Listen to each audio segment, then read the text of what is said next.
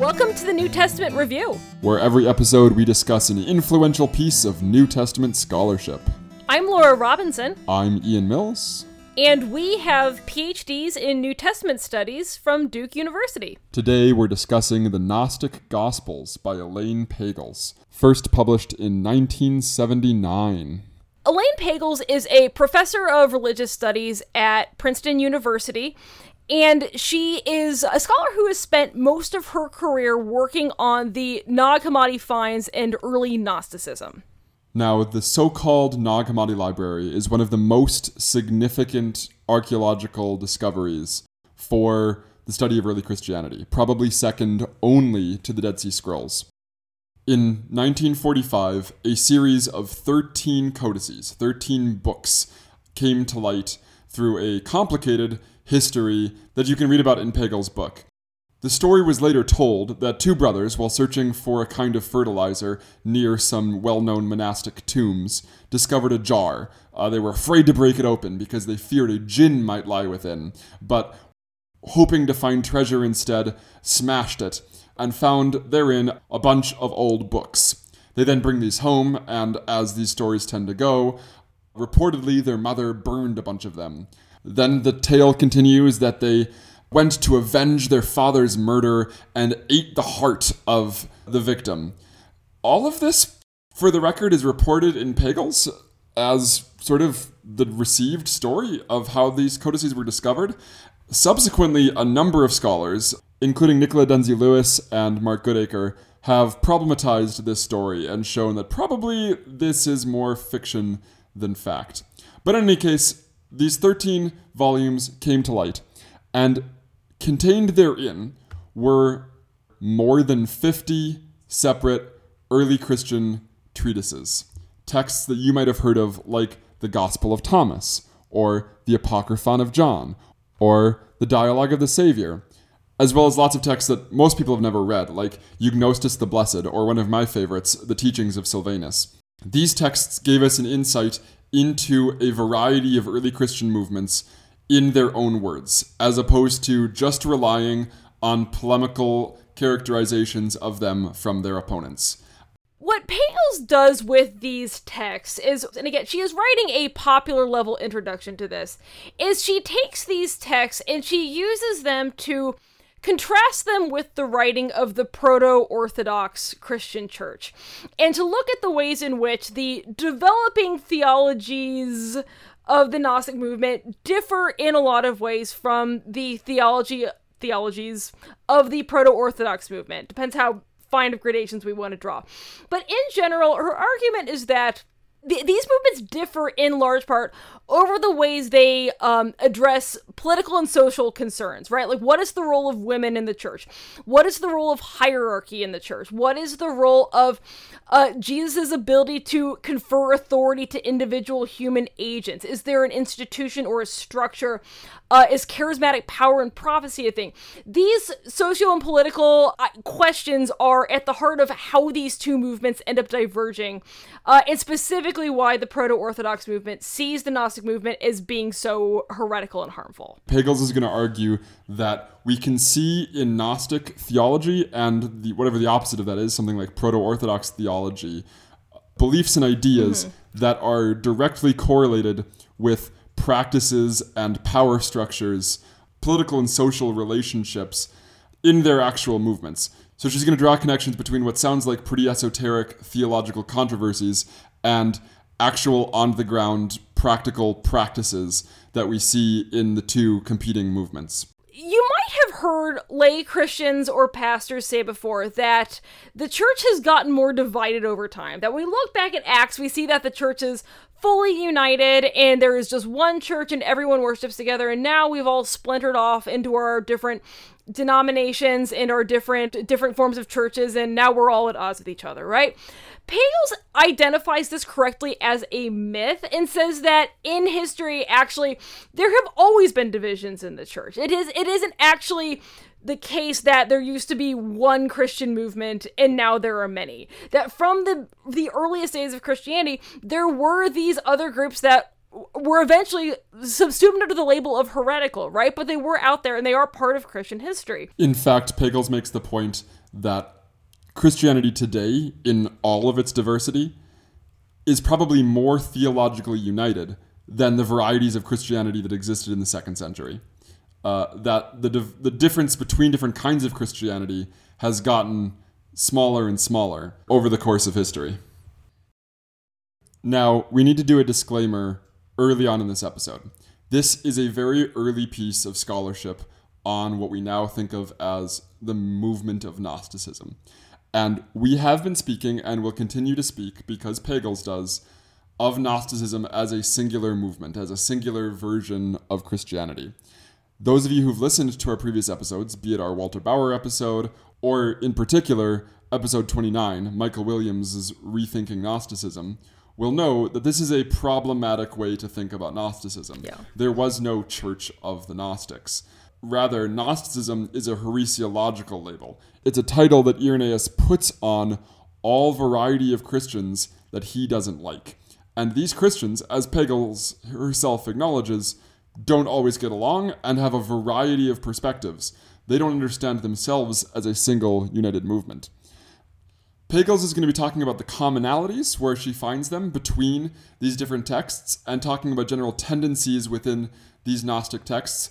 But even with that caveat, she does tend to create one composite picture of a Gnostic Christianity that may differ or hold loosely to particular formulations, but exists as a coherent movement.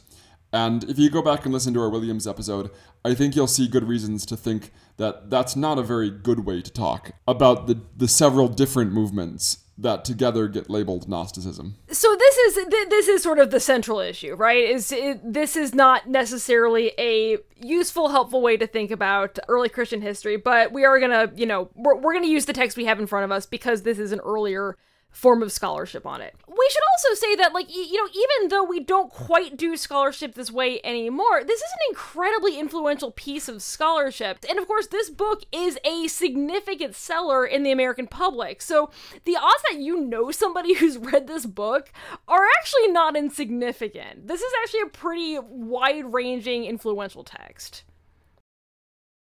So after introducing the Nag Hammadi corpus and sort of the history of scholarship and Gnosticism, Pagels starts off her original argument by arguing that different conceptions of the resurrection provide different grounds for theological authority between the two different movements.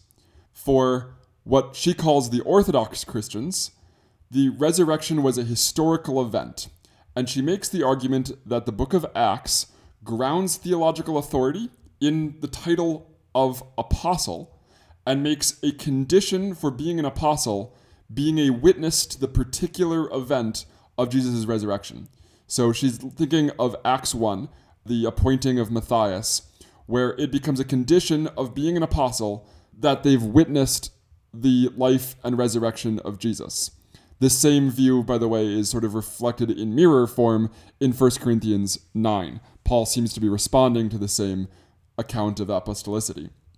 And then this develops, according to Pagels, in Irenaeus' conception of apostolic succession, that authority is passed down from the first apostles to their students in unbroken succession all the way back to those who first saw Jesus. So that's where the authority of the church comes from. That's where we have our guarantee of theological truth. As opposed to Gnostic texts, which are admittedly more complex. But the important thing for Pagels is that Gnostic texts, whether they believe the resurrection actually happened, was merely a vision, happened physically but not spiritually, or otherwise, and there's a wide variety of Gnostic, quote-unquote, accounts of the resurrection, that the importance of this event is figuring or symbolizing something that is going to happen to each one of us individually. And it is by recognizing this light within, it is by dying to our own flesh or crucifying our own flesh or experiencing the resurrection for ourselves and sometimes even becoming Christ's ourselves that we find theological truth. So for the Gnostic, it isn't this hierarchy, it isn't the succession that goes back to a historical event. It is rather something that each one of us does and finds and discovers within and for ourselves. It's worth saying that there are some binaries that are used to set up this chapter that actually are not as complex as the sources themselves are. For instance, Pagels plays off the idea that some people hold to like a literal resurrection and some hold to a figurative resurrection. Or that like the resurrection happened in history or that it happens to us individually. And the reality is there's no clear split down the middle. I don't even know why the word literal is useful here, right? I think it's useful because the way a popular audience will think about it is, well, not everyone believes that Jesus just like was resurrected. Actually, it was just like a thing that was significant and important that his spirit lived on. But that's not really what anybody in the ancient world is saying, right? That like the words of Jesus just lived on and that was a kind of resurrection. That's not really present in any of these texts, right? For one thing, the language of resurrection in the proto-Orthodox movement is itself complicated. We have this language of the resurrection of the flesh, but even proto-Orthodox writers don't mean that the same body that Jesus had when he died literally got back up and was like fully continuous with what came before. Paul has this idea of the spiritual body and the glorified body that's changed, right? And so I actually think what you have more is the Gnostics are open to this idea that Jesus' resurrection didn't involve his flesh in any capacity. But again, that's not the same thing as his resurrection being like a symbolic way of describing something, right? They still think the resurrection actually happened. Just the thing that got resurrected was Jesus' essential part, his spirit. I don't quite think this binary that's set up at the beginning is helpful. The inverse of that is true as well, because of course the resurrection of Jesus is figurative for Orthodox Christians also, right? Not only is it a historical event, but it's also something that individually Christians are expected to participate in quite explicitly. And we are buried with him, and we find Orthodox texts describing us as resurrected with him in this life as well. So there really is something to what she's saying. There really is a case to be made for a variety of Gnostic texts really emphasizing the individuality of the experience of the resurrection, and that as a grounds for authority. But at the same time, I think it's really easy to understand this as two ways of placing emphasis and two lines of interpretation of a common set of Pauline and early Christian Jesus traditions. Yeah. The thing that Pagels wants to use this argument towards is the way you frame Jesus' resurrection shifts your understanding of authority in the church, right? So if apostolic authority is a thing you can only get during the 40 days after Jesus' resurrection before the ascension, where he appeared to people and gave them authority, and then he left, the window of time where you can become an authority in Christianity is very short. If you weren't following Jesus on earth during his life and you weren't there during those 40 days, you don't have access to this kind of authority unless one of the apostles passes it down to you, right? As opposed to Gnosticism, where there's a lot more comfort on the idea that the resurrected Jesus can continuously appear. But because this is sort of a replicatable event, there's a much wider range of people who can become authorities in Gnosticism. And this translates directly into Pagels' next chapter, in which she portrays Gnosticism as widely egalitarian, sort of democratic in a traditional sense of the term, as opposed to the strictly authoritarian and hierarchical Orthodox movement. And the title of this chapter is One God, One Bishop, which is something taken from 1 Clement and Ignatius. 1 Clement, we've done an episode on this, is a very early letter in which the author makes an argument to the church in Corinth that they should reinstate their bishop, who they seem to have let go. And he makes this argument that they have one God, so they should have one bishop and respect him and revere him. The implication from Pagels is this has something to do with Gnosticism, which is, for the record, not at all clear from the letter of 1 Clement. In fact, I don't think any modern scholars think Clement is addressing or perhaps even aware of Gnosticism. Slightly better evidence for her thesis is Ignatius, who does occasionally seem to engage with thinkers who sound a little more like Gnosticism, thinkers who sort of downplay the embodiment of Jesus, perhaps. And again, I think Pagels is right, going back to that previous chapter, that there is a sort of egalitarianism in Gnostic literature.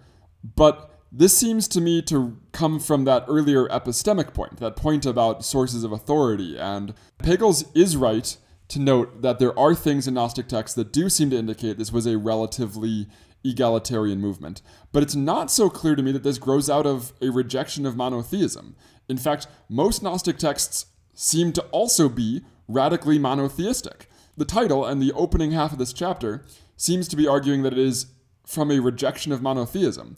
But the Gnostics just think that the Christian hierarchy, the bishops and the priests and the people we call Orthodox, are worshiping a being that is not the one God. They're worshiping some demiurge, some lesser being, some divine mistake. What the Gnostics are teaching is how to worship the one true, real God. It isn't really a rejection of monotheism as it is just the point we already made, this point about the sources of authority and this point about the human condition, that humans contain within them pieces of the divine. And this, I think, makes better sense of what Pagels is observing than early Christian monotheism. There is a true God who is the revealer and the enlightener, and then there's an evil God, there's a negative God, there's a demiurge who is resisted, right? It's obviously not the way the proto-Orthodox movement does monotheism, but it's not monotheism. It's simply not true that proto-Orthodox Christians have a very simplistic monotheism, right? They believe in a sort of diversity within the single Godhead, the Father, the Son, and the Holy Spirit. And they have an evil figure, a supernatural evil figure that's the font of evil, Satan. Likewise, the Gnostics have a complex singular divinity, right? They've got these emanations, these expressions of God that create this plurality that explain the different parts and govern the different parts of the universe. Likewise, they have a demiurge, which is the source of evil, just like the Satan, both of which, the Satan and the demiurge, are sort of lesser supernatural beings. And both, at least in general for Gnosticism, both Gnosticism and Proto-Orthodoxy would claim that their complex vision of God is still belief in just one God. So I think we see a sort of parallelism here, that both have complex monotheisms. What does seem to be true is that the Gnostics tend to have more of a resistance to institutional authority, and this belief in individual divinity allows for the possibility that a range of charismatic teachers can show up, and specifically that they resist the proto-Orthodox authority structures. So this brings us to the conversation of God the Father and God the Mother, right? A big part of this idea of a range of authority figures, a range of charismatic leaders, and a range of ways of understanding the divinity. A big part of this for Pagels is this idea that this creates space for femininity and female divinity and female leadership in the church to enter in. That because there is a range of charismatic figures, that there's more space for women to participate and to become charismatic leaders in the Gnostic movement than there is through this much more limited patriarchal, hierarchical proto-Orthodox space. And another way that this is expressed, and maybe even is directly downstream from in the Orthodox movement, is that there is more tolerance of women leaders because there is more of an understanding of female divinity, right? That the Godhead has these dyads in it, right? Of like maleness and femaleness and mother and father and husband and wife. Because they have this understanding of God that includes these multiple persons of different genders, that this creates more space for women to be leaders. Her title for this chapter is God the Father, God the Mother. And she's going to be pointing again to, in this case, much more limited evidence for female leaders in Gnostic movements relative to proto-Orthodox movements. We're going to problematize that in a second. And say, again, we have a parallelism of a recognition of the divine feminine in Gnosticism and a rejection of the divine feminine in Proto-Orthodoxy corresponds to a rejection of female leaders in Proto-Orthodoxy and an acceptance of them in Gnosticism. And while there is, again, some evidence for female leadership in Gnosticism, and there is in Proto-Orthodoxy as well, we'll come back to that, but while there is some evidence for that, again, this finds a perfectly coherent explanation in what we're representing as her first point, in the sort of distribution of authority because of the nature of elect humankind as possessing that spark of divinity. The actual argument that divine female leads to female leaders and divine male leads to male leaders, I think can be problematized on basically every axis. The argument here, of course, is just that, Christianity inherits this one male god from Judaism, and then everything comes downstream from that there's a patriarchal hierarchy that comes out of this, and that Gnosticism is set up in opposition to this. One of the big issues here is that the evidence for female leaders in Gnostic groups is actually extremely limited. One of the best pieces of evidence we do have for female Christian leaders who baptize and have teaching authority and are significant charismatic figures is the book of Paul and Thecla, which is a proto-Orthodox text, right? So this is, this is already kind of complicating the narrative. We have this authoritative female teacher who is taking on priestly functions in this text, but this is a proto-Orthodox text. The Gnostics did not write this. Tertullian, who is a proto-Orthodox Christian writer who resists a lot of heretical groups, is a strong opponent of women in priestly roles, but the group he writes against that has female bishops and has female priests is actually another proto-Orthodox group.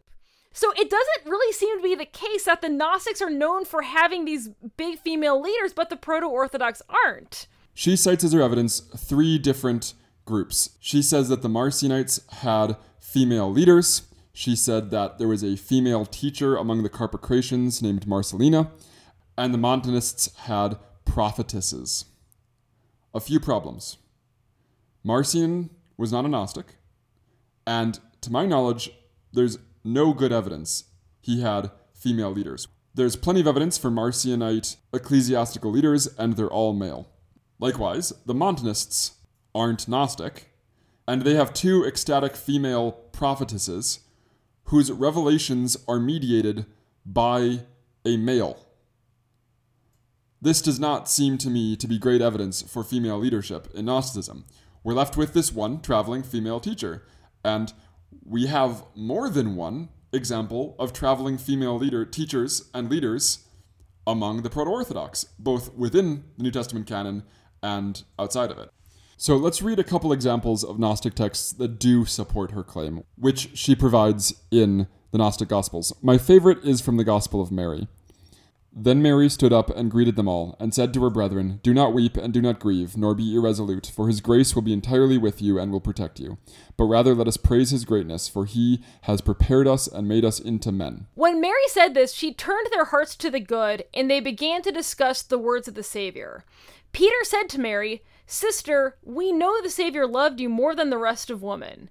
Tell us the words of the Savior which you remember, which you know, but we do not, nor have we heard them." Mary answered and said, "What is hidden from you, I will proclaim to you." And then a little further on, it continues, "When Mary had said this, she fell silent, since it was to this point that the Savior had spoken with her. But Andrew answered and said to the brethren, 'Say what you want to say about what she has said. I at least do not believe that the Savior said this, for certainly these teachings are strange ideas.'" Peter answered and spoke concerning these things. He questioned them about the Savior. Did he really speak privately with a woman and not openly to us? Are we to turn and all listen to her? Did he prefer her to us? Then Mary wept and said to Peter, "My brother, what do you think? Do you think that I have thought this up by myself in my own heart, or that I am lying about the Savior?" Levi answered and said to Peter, "Peter, you have always been hot-tempered. Now I see that you are contending against the woman, like the adversaries. But if the Savior made her worthy, who are you to reject her? Surely the Savior knows her very well." That is why he loved her more than us. Rather, let us be ashamed and put on the perfect man, and separate as he commanded us, and preach the gospel, not laying down any other rule or any law beyond what the Savior said. And when they heard this, they began to go forward and preach. Here we have, according to Pagels, and I think quite plausibly, Peter standing in for the Proto-Orthodox movement, and Mary as the guarantor of special knowledge. And Peter is characterized by his opposition to a woman bringing this knowledge forward. And the conclusion of the text, once everybody reconciles, is that they should not lay down further rules, perhaps like not allowing women to be leaders. That's one way to read this text.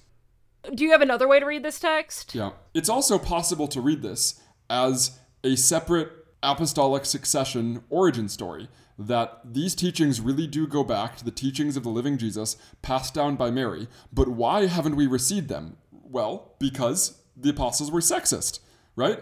So it's a story that explains both the origin of Gnostic teaching with the apostles and its relative suppression, and then concludes with the claim that even the apostles ultimately decided to agree with Mary.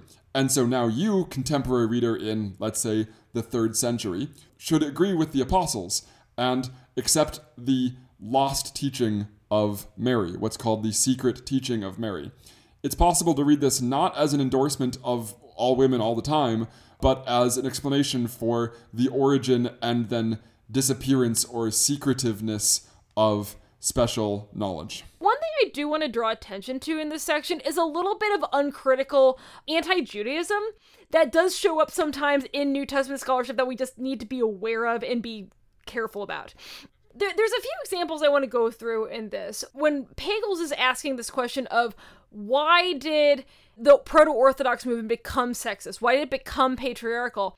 One thing she does is she compares it to the earliest days of the Jesus movement, where Jesus is talking to women, right? And he does have female teachers and followers around him. And Paul has female prophets, right? And Paul has female letter carriers who would be like reading and teaching his message, right? So it seems like this movement goes from being very inclusive of women to being very restrictive of them. On that point, see our Elizabeth Schussler Fiorenza episode 3, for better treatment. And Pagels, when she's taking on this question of how does this movement be friendly towards women and inclusive of women to being very sexist, she starts with this claim that Jesus flouted Jewish tradition by talking to women, right? And by having women around him. And that's not really the case, as we talked about in our Fiorenza show, that it's not really the case that Judaism was just significantly more sexist than other cultures around them, and Jesus was reacting against the deep entrenched sexism of Judaism. And then as this section goes along, Pagels argues that the surrounding society around the Jewish world, the world of the Greeks and the Romans and the Egyptians, were moving towards this less hierarchical, more egalitarian society where women had more rights. And then Christianity dramatically backlashes and pushes things the other direction and becomes extremely conservative. Part of the way she thinks of this is as Christianity specifically getting more Jewish. She talks about how in the early days of Christianity had mixed seating of men and women at churches, but then by the 2nd century they start to sit apart, and she says that this is the synagogue custom, right, of having women and men sit apart. This is actually kind of anachronistic. It actually is not, there's not great records that indicate that in synagogues in the 1st and 2nd centuries, men and women sat apart. But again, we have this narration that there's sort of this thread of Jewish sexism that is steering the Christian movement. And again, that's not a good characterization of 1st century Judaism. And the logic of her whole argument in this chapter kind of pushes her in that direction, because why is Christianity monotheist? Well, because Judaism was monotheist.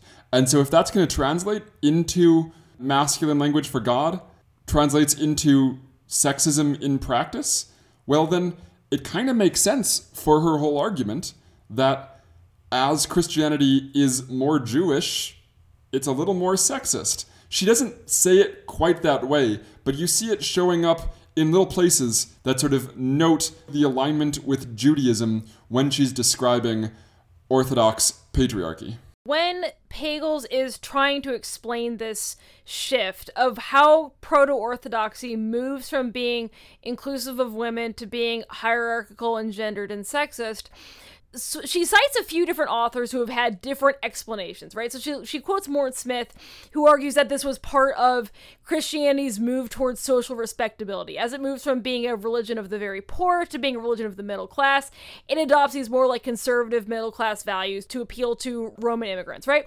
But one of the theories that she does bring in, and one of the authors she cites, is this theory that a group of Hellenized Jews converted to Christianity and flooded the churches, and suddenly the churches had a bunch more Hellenized Jews in them, and they brought their sexism with them and made the church more sexist. And the person who she attributes this hypothesis to is a man called Johannes Leipold. The book that she draws from this book a couple of times, is a book called Jesus and the Women that was published in 1921 in Germany. Johannes Leipold was a professor at Leipzig. 2 years after this book, in 1921, the Jesus and the Women, he follows this up with an article called Was Jesus Jewish? In 1939, he becomes a member of the Institute for Research into and Elimination of Jewish Influence in German Church Life. And if you've been listening to me read out these titles and read out these locations, you're probably hearing the years and starting to notice that this is a person with extensive ties to the Nazi Party. Leipold was an academic fellow at this institute that was established by the German Christian movement, this was the movement that was trying to wed National Socialism to specifically Lutheranism, to sort of create this German state religion that was useful for the goals of National Socialism, and to examine the ways in which Judaism was influencing Christianity so that they could get that out and get these influences out. Here's what I want to say about this. Leipold's books about Judaism and the role of Judaism in early Christianity should not be uncritically cited as a way to explain an ugly feature of Christianity, like it's sexism, right? Because Leipold has an agenda. Leipold is not trying to just uncritically explore this question of the origins of sexism in the church. He has a reason why he thinks it is associated with Judaism, or why it might be associated with Judaism. And that's because he is part of this group that is specifically attempting to see Christianity and Judaism as diametrically opposed, because that is useful for the development of a National Socialist religion. Pagels does not cite Leipold as the answer. She cites a number of scholars and leaves them to the reader. And to be clear, we do not think Pagels is anti-Semitic. We are not saying that Pagels herself... No, absolutely not. That Pagels herself, now or in 1979, held anti-Semitic views. This is not what we're saying. What we are saying is that we have seen here, as shows up elsewhere in scholarship, a uncritical reception of clearly anti-Semitic German early 20th century scholarship. None of this is new. This has all been going on for a while. This is just a drift that scholars of New Testament studies can have, and we need to be aware of so we don't replicate anti-Semitism or anti-Judaism or anti-Judaic ideas in our scholarship. Okay, so this is a full book. We can't ever cover full books in sufficient detail on the podcast. There are 3 more chapters, and we're going to go over their arguments in rapid succession. One of these chapters deals with the question of whether or not Jesus' body suffered on the cross, or if there was some sort of essential untouched part of his person that was not affected by this, right? This is an idea that shows up in a few Gnostic texts, and even not explicitly Gnostic texts, the idea that Jesus transcended suffering, or he himself did not suffer in his body. Pagels argues that this question, did Jesus suffer in his flesh or not, is important for groups who are trying to figure out how to respond to the phenomenon of Christian persecution, right?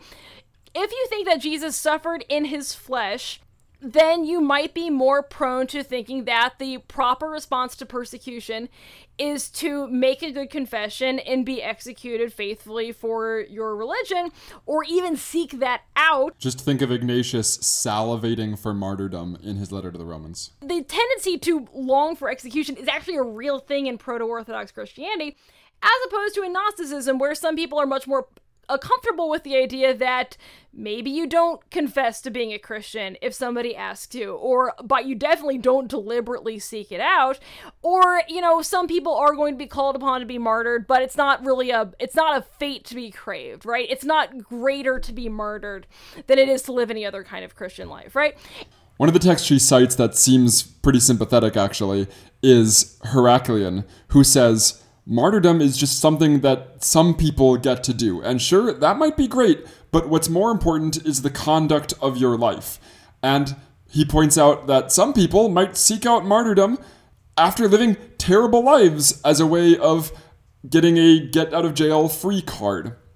And so Heraclian and other Gnostics like the Basilidians don't downplay martyrdom, but they are critical of the way some proto-Orthodox Christians really valorize this and make this the one true way to be a Christian. We have a story of a proconsul of Asia, Arius Antoninus, who was confronted with a group of people who wanted to be martyrs, voluntary martyrs, who came to him and told him they were Christians.